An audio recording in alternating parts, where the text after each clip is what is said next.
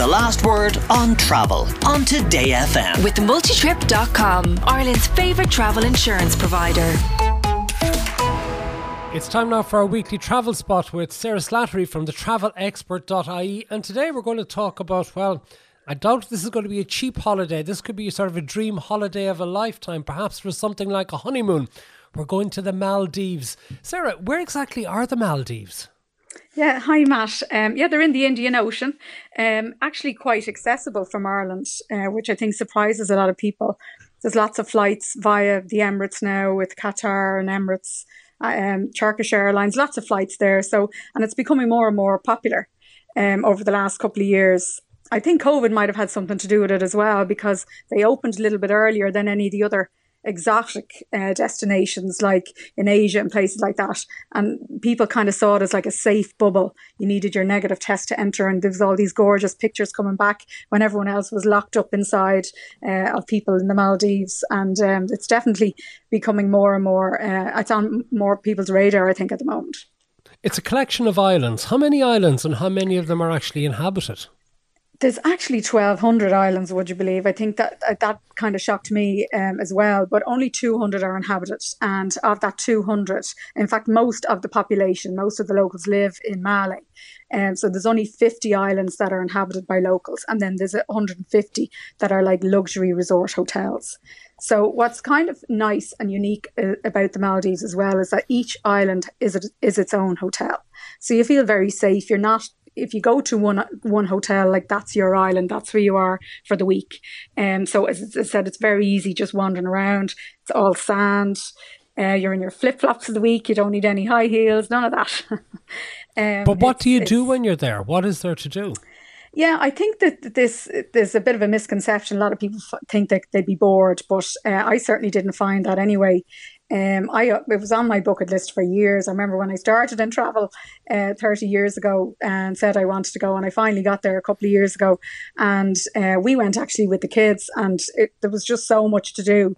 Like, I remember a lot of the islands have all-inclusive arrangements, and you might have spa treatments and boat trips included in your packages, and we didn't even get to go on half of them. There was just so much to do all the time. Now, most of it is centred around water sports. So, you'd want to like swimming. I'm not a good swimmer now at all. I mean, I would have my life jacket on if I was in deep water, but you'd want to like snorkeling and like that kind of thing. But I can't explain it. You just don't get bored. Like, it's so idyllic. It is like, sounds like it's such a cliche, but it is like one of those paradise islands. It does look like it you see in the pictures and the videos going around. It is that beautiful, and you're kind of just happy to wander around and explore the islands and go off swimming and snorkeling and things like that, and food. I presume for things food like the snorkeling, Sarah, the water is crystal clear, is it, that you get great line of sight, great vision? Absolutely. And, there's fish right up to the shore. I mean, that's why I think as well, families love it, kids love it, because they see literally turtles and sharks and reef sharks and things coming right up to the shore. So it's fascinating for them as well. It's fascinating for everybody. But it's definitely one of those, it's a bit of a lifetime experience, I think. Okay, so getting there, you said there's a number of airlines, but is it a question of going for a week there and maybe, given the distance that it is, maybe adding something else in with it as well? Yeah, I mean, as much as I say, I don't think you'd get bored. It's generally people would usually only stay for about a week, so you might do 3 or 4 nights in Dubai or Qatar or Doha or somewhere like that, or Istanbul on your way, and then a week in the Maldives. That would be like a typical holiday. I suppose, again, it's also important the resort or the island you choose, because some of the islands are very much that whole. I was on one island we visited, Kandaloo, which was stunning, absolutely stunning, 5-star all the way, but it was tiny. It was like 30 villas. You'd really want to be madly in love now to spend a week there. Whereas I was on another island, Kuramati, that's probably one of the most popular islands from Ireland, and like there's 12 different restaurants. There's like lots of bars. There's even a karaoke bar in the island. It takes 40 minutes to walk from one side of the island to the other. So it's a big island with lots to do, suitable kind of for everybody, for friends, for families, for couples. So it's important that you sort of choose the right island to suit you. And if you do feel, that if you like to eat out in different restaurants every night, pick a place that has a choice, just things like that. There's a few things to kind of watch out for, I suppose. Yeah, what sort of food do they do? Do they cater for European tastes? Absolutely. Again, I suppose it varies from island to island, but like in Kurramati, for instance, like there was 12 different restaurants, and where it's located in the Indian Ocean there, you'll get a lot of like Asian influences. So there'll be lots of kind of Thai and, Japanese, that kind of restaurants, as well as then Mediterranean and American, or, there's a massive choice and huge buffet restaurants. The food, I was in 3 islands and the food is just amazing every single time. So I don't think that's an issue, particularly if you pick a good hotel. You suggest though as well, don't you, that you should get a sort of an all-inclusive package. Why is that? Yeah, there's a few tips. I would definitely recommend booking with a travel agent. There's a few things to watch out for. And the all-inclusive, well, I would definitely say go all-inclusive anyway. I mean, you're not going to eat anywhere else. You're only going to eat on the island. So you're at least have the best choice you can. It's usually the best value. Plus, drinks can be expensive. Everything is priced in American dollars. So get your drinks and everything included in the all-inclusive. But it's important to watch out for the all-inclusive packages as well, because some may only include one main dining room and drinks with your meals, whereas others will include, unlimited drinks in all the restaurants. So most islands will usually have a two-tiered all-inclusive program. So just check the one you're booking, covers everything you want. Lots of the all-inclusive include boat trips as well. So, I know at the start you said it's an expensive holiday, and it can be depending on where you go.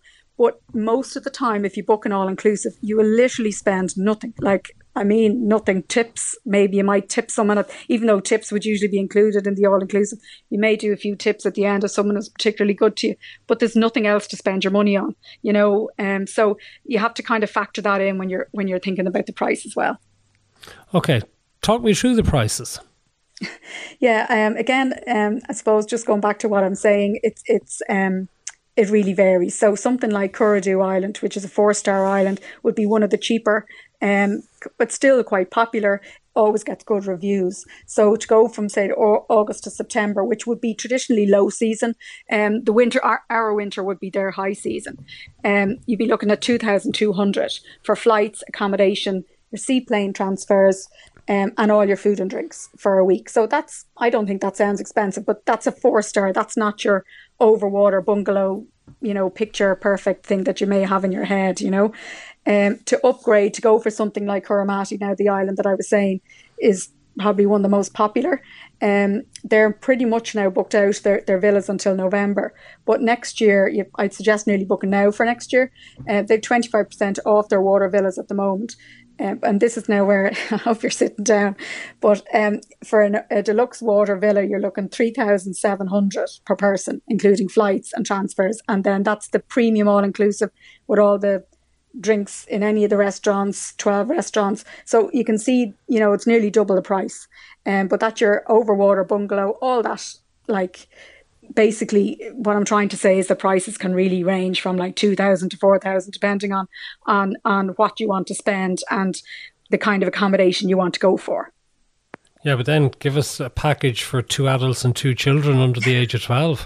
I was nearly going to not say this, but anyway, now you're really looking at about 10,000 for all inclusive for a flight and accommodation in a 2-bedroom beach house, and then you'd probably have a couple of nights in Dubai or somewhere on the way.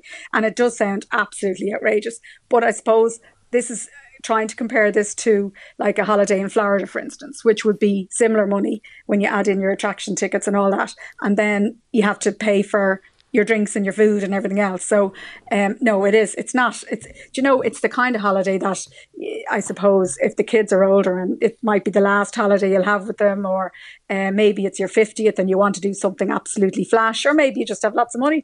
It's that kind of a holiday, and it's definitely it's a holiday of a lifetime, really. One thing I forgot to ask you, Sarah, and I suppose again I was just making assumptions because of the sandy beaches and all the rest of it. What's the weather like over there? How hot does it get? Does it get tropical rain? Yeah, it does get rain in the summertime, but it has that gorgeous temperature all year round. It's very near the equator, so it's that lovely kind of balmy 30 degrees. Gets a bit hotter in the rainy season, more humid, more so, and you do get downpours in the summer, and that's why it's a bit cheaper to go then. But most of the families now would go in the summer, so.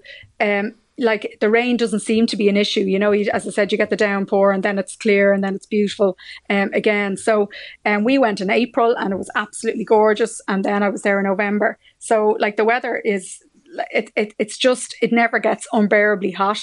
But I suppose the optimum time to go would probably be maybe October to May, that kind of thing. And then the summer months you would have a little bit more rain, but as I said, it doesn't seem to affect anyone. It's busy year round, really.